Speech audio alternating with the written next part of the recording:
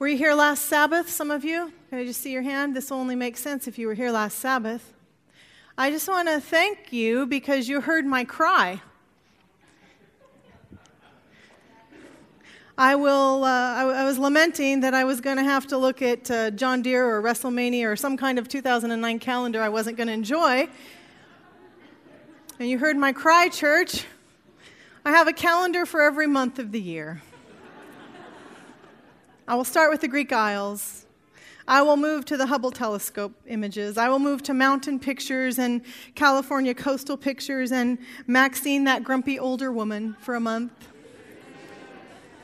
I will move to baby kittens and puppies laying together and even, God forbid, these ugly chihuahuas. Honorable mention goes to Nathan Blue, who sent me an image partway through the week from his cell phone. He was in the bookstore trying to buy me a calendar, sent me a text message and said, "I'm sorry, Chris, you're out of luck." Those are all Clipper calendars on the left. Honorable mention go to Lynn and Ed Haddad, who Saturday night, just after the sun went down last Sabbath, phoned me from Barnes & Noble and said, "What kind of calendar would you like?" And we got the Hubble images. And honorable mention to the Thompsons who come to first service. Before I even left church last Sabbath, I had a calendar in my hand. That's the Thompsons. So I'm starting with the Greek Isles that they gave me. Your generosity does not surprise me. It was reminding me of a sermon from 2005. I had said something in that sermon. You might not have heard it, so I'll just repeat it. I really, really, really want a BMW Z4.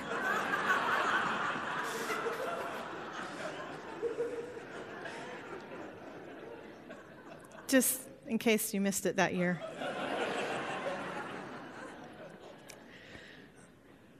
Purpose something in your heart. That was the message from Daniel and his friends in Babylonian captivity last Sabbath. Purpose something, a conviction. Choose carefully. Purpose something in your heart, the steps that take you closer to God. And it is a good introduction to the sermon conversation that begins today, our sermon series, first series for 2009. Where we'll be talking about purposing something in your heart, making purposeful, intentional choices, convictions about what we believe and why we believe what we believe. Every day you are already making choices about faith. And so am I. We make choices based upon incoming data, choices based upon our experiences or the experiences of other people. We make choices on an instinct we have, a gut instinct or impression, something we think comes from the Holy Spirit, maybe. We make choices based upon all sorts of pieces of information, and sometimes we ignore that incoming data, and that's a choice also. We are all, every day, making choices about our faith, personal, purposeful, intentional choices. Every day we are choosing faith. That's what we'll talk about for a few weeks. It seems to me when people are feeling a little uncertain about the future, a little out of control about how history will complete itself, that is a good time to think about your life of faith, to choose again the convictions that you'll hold dear. Convictions, hopefully, that will bring us closer and closer to God, and that will make a difference outside of these walls. Our World Church, headquartered on the East Coast, has decided to make 2009 the year of evangelism for Adventist Christianity. Tomorrow, meetings begin in South Carolina, where lay people and leaders alike will gather and think and talk carefully about how to do this better, how to help people outside of the church who have yet to make a choice about faith. Our goal here at Calimesa is really twofold. And one is personal, that we would personally become more convicted and that our conviction will take us closer to God, and that through that conviction, others who haven't yet made a decision about God might be helped. It's a twofold goal, choosing faith. When I say faith, by the way, I mean belief in action. I mean enough belief, enough. We never have it all. We never have all the facts and all of the data. We can never be 100% certain, but enough information, enough belief that it also impacts our actions, the way we choose to live, the life we lay down. Like Don and Doris, you don't see people who dedicate their lives to God unless they have something to base it on. Belief and action go together. That's how I'm understanding the word faith during these 7 weeks. Now, Scripture records dozens and hundreds of stories of people who choose faith, who choose it well, and others who choose poorly. We could go to a variety of places this morning. Acts 17 is where we'll be, and there is a Bible in the pew rack there if you'd like to join along. I believe that the story recorded in Acts 17 is fairly similar to our world today. We might not think so at the first reading. I think it resembles our world more than we would think, in fact. In Athens, there is a city full of ideas. A city swirling and churning around the next new idea, around dialogue and debate and logic and reason. Athens is known for that. The Apostle Paul stops in Athens not because it's on some major economical route, not because it has social significance. He ends up in Athens because, well, he got in trouble in the last city and he needed a place to go. So Athens was always a layover. It was never a destination for Paul. The Athens Paul finds is not the Athens of Plato and Socrates and all the others, the glory years of Athens, because Athens has since been destroyed by a war Rome brought on. But still, Athens is thought of as the seat of philosophy for the whole universe. Still, Athens has the best thinkers and debaters and teachers and those who reason. Ideas are welcome here, and the more ideas, the better, and the better ideas, well, the better ideas hopefully lead to better living. That's what Athens values. Superior thinking, superior living, they hope. Acts chapter 17. Here's Paul, beginning with verse 16. While Paul was waiting for them, Timothy and Silas, he was greatly distressed to see that the city was full of idols. So he reasoned in the synagogue with the Jews and the God-fearing Greeks, as well as in the marketplace day by day with those who happened to be there. A group of Epicurean and Stoic philosophers began to dispute with him, and some of them asked, "What is this babbler trying to say?" Others remarked, "He seems to be advocating foreign gods." They said this because Paul was preaching the good news about Jesus and his resurrection. After hearing just that much, the thinkers there in Athens decided Paul needed a more proper place to have his conversation. So they escort him to the Areopagus, also called Mars Hill. And Paul begins a formal conversation, with what I believe is an ingenious opening line, verse 22. "Men of Athens, I see that in every way you are very religious." He's in a city full of idols, by the way. "For as I walked around and looked carefully at your objects of worship, I even found an altar with the inscription, 'To an unknown God.' Now what you worship is something unknown, I am going to proclaim to you." And with just that much, Paul teases them because a new idea, that is just what they are up for in Athens. And Paul moves in now to an explanation that's fairly compact and dense, and because we don't specialize in these schools of philosophy, Epicurean thought, Stoic thought, it can sometimes be lost on us, but Paul takes their very reasoning, ideas, language, and he begins to pull them closer to the Christian gospel when he says in verse 24, "The God who made the world and everything in it is the Lord of heaven and earth and does not need to live in temples built by hands. He is not served by human hands as if he needed anything, because he himself gives all people life and breath and everything else. From one person to another he made every nation of men, that they should inhabit the whole earth, and he determined the time set for them and the exact places they should live. God did this so people would seek him and perhaps reach out for him and find him, though he is not far off from each one of us. For in him we live and move and have our being, as some of your own poets have said. We are his offspring."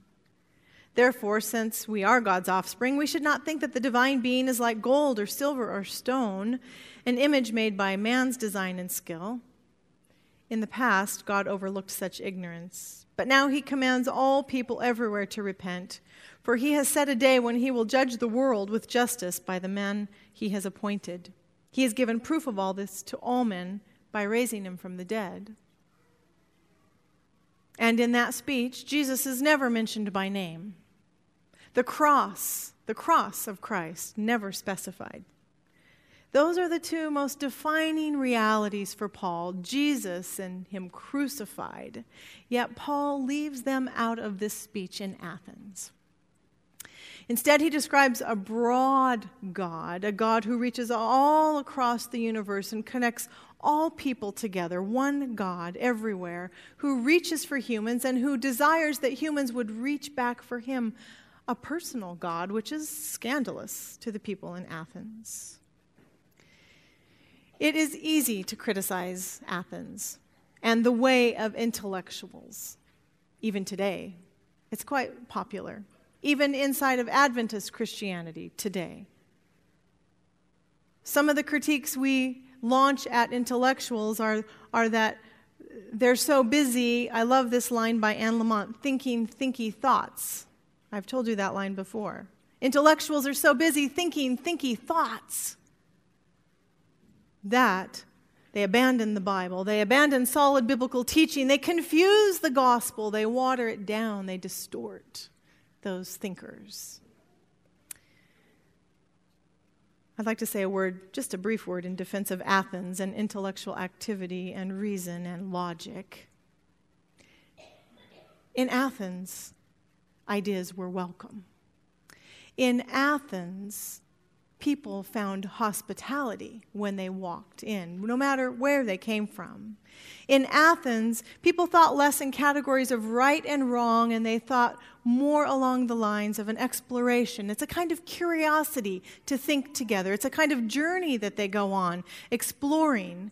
In Athens, there is a kind of patience and tolerance with people, with diverse experiences and opinions and ideas. Something we can learn from. In Athens, this intellectual activity is almost a little bit like play.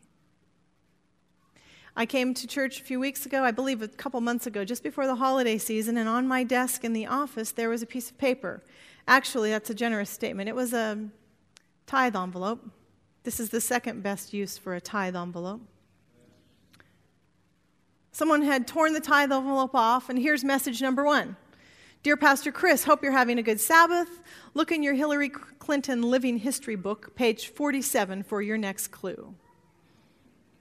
Kind of interesting, out of all the books on the bookshelf, that's the one they chose. So I went to that book, page 47, and I found another note. Glad to see you found this. For your next clue, head toward the music room and look under the porcelain drinking fountain for your next clue. So I wandered down the hall to the porcelain drinking fountain in this back hallway here. And the next note says, nice find. It will get harder.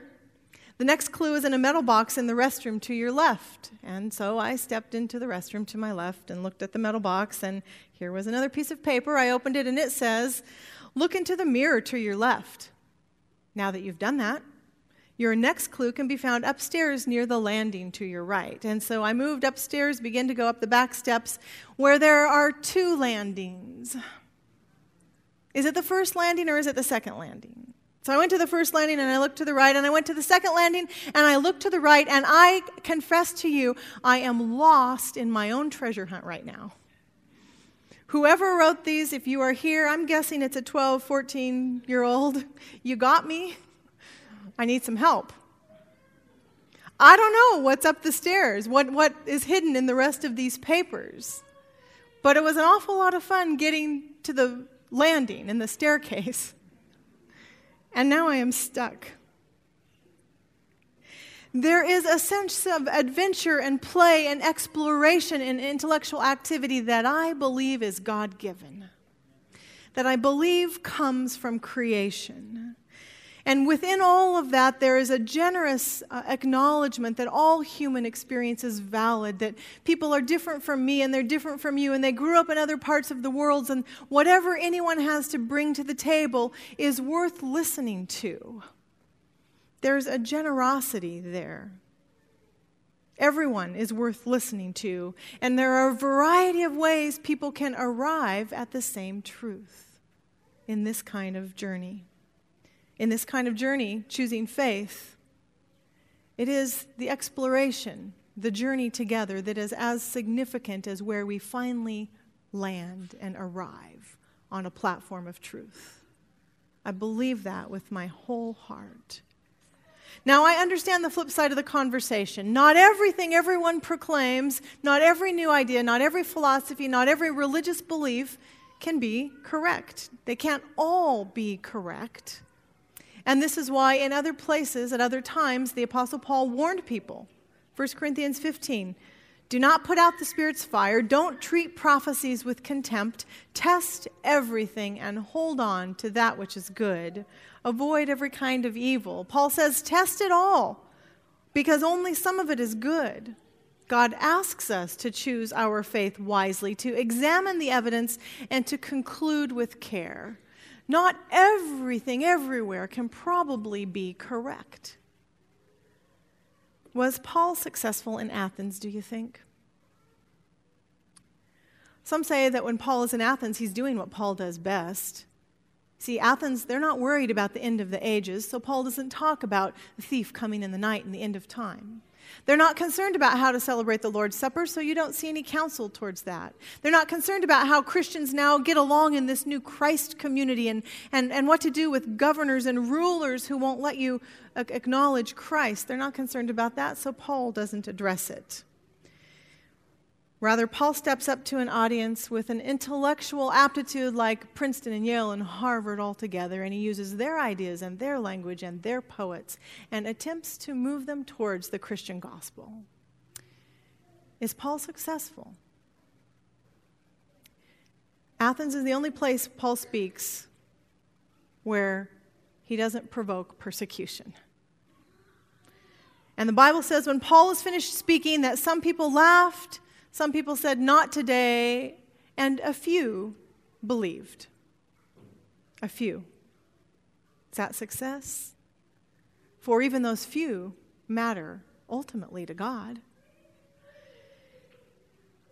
Maybe there is a better question to ask this morning, a better lesson for us than to ask if Paul was successful. Maybe when Paul testifies, it would be good for us to acknowledge when he says what he knows to be true, in this case, at least in Athens, he never says why what he knows makes a difference in his life. He never says why all of these convictions matter to the way he lives. He never says the fact that he knows this God and this Jesus, it does something to his future.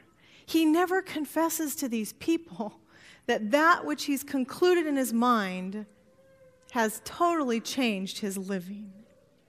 He never says why Jesus and the cross are so significant. So maybe it is true that purely intellectual conversation never really converts anyone. Maybe that's true. Maybe it's true because people also, besides the purely intellectual side of the conversation, need to have an experience somewhere along the way with God. And maybe that's what's happening in Athens. A reasoned life of faith and knowledge always includes an experience with God. So for these weeks, that's what we'll look at, the various ways people experience God. Some people experience God when they open up their Bible and study intensely. We'll look at that. Some people experience God because of the faith they've inherited that came from their parents and their grandparents. Some people experience God when they look in the world and they see God's active involvement. For others, they look and God is invisible, but they have a sense God is moving. All of the variety of ways people experience God, whatever they are, they must always include an experience, not only a knowledge. You know, when the Athens conversation is finished, just like for you and I today, I am not sure that it matters we know precisely what we believe on every topic. In fact, I'm not sure every topic that comes to you this week is worthy of your time. There are some things you'll be asked to consider this week that you can just say, I don't need to think about that. I am not sure that it's the best use of our time when we think about choosing our faith to spend our time defending the Bible and defending a creator God and defending the flood and defending the miracles of the Bible. I'm not sure it's the best use of our time to help other people know why they're wrong and we're right in what we believe. I'm not sure it's the best use of our time persuading other people that what they believe is meaningful is really not grounded at all. But I am sure of one thing after reading Athens, at least this one thing I know, whatever we say, whatever we conclude, it must include Jesus. Jesus must be in there. Jesus, when we wake up and we lie down day after day after day, when we're choosing faith, Jesus must not only be in there, but must be the core and the content and the center of a Christian's faith experience. It has to include Jesus. I hear some people today concerned, maybe worried, that there are ideas and beliefs and doctrines and truths out there that we don't know about yet, or something to be determined still that might have eternal consequence. Ideas to be sifted through. We just want to be certain we know what we need to know, so when that great and terrible day comes, we know what we need to know. And I know that some of us worry about this. On Thursday, when the U.S. Airway Flight 1549 went down in the Hudson River, you must have all read reports and seen pictures now. When there was first a crash landing, and then once they survived the crash landing, the plane begins to go underwater. Some of the reports in the newspapers say various things begin to happen among these passengers, all of whom survived. Some began to cry out. Some screamed out. Some put their head and buried it in their knees, and one sweet young couple kissed goodbye, and some people prayed. Some people prayed the same phrase over and over and over, Lord, forgive me of my sins. Lord, forgive me of my sins. Lord, forgive me of my sins. Some people prayed the Lord's Prayer, but it happened so quick they are not able to get all the way to the end of the prayer. And during all of this chaos, the newspaper reports one man who just calmly put his hand forward and pulled the emergency card out of the seat in front of him and began to read, while everyone is praying and screaming and worried about how they're getting out. So that when it is time for people to move forward to one of the exit that's above water, and people on the plane begin to wrestle with the door, the gentleman who's read the emergency card shouts out to them, throw the door out. It opens out to the outside. And someone's able to turn the knob and thrust out, and the door is open, and people begin to move out on the wings of the airplane. During what can only be thought of as a tremendous time of trouble for those passengers, there is one very calm, secure guy who just read some instructions.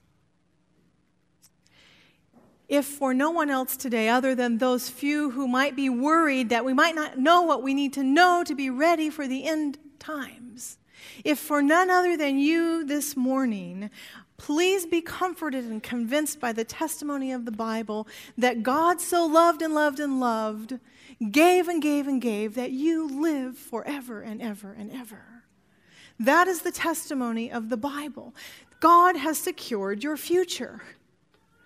So there isn't a need to sit and worry and wonder if we know what we need to know so we'll survive what we need to survive.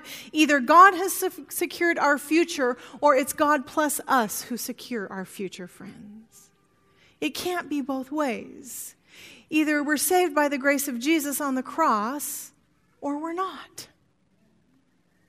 So be secure this morning.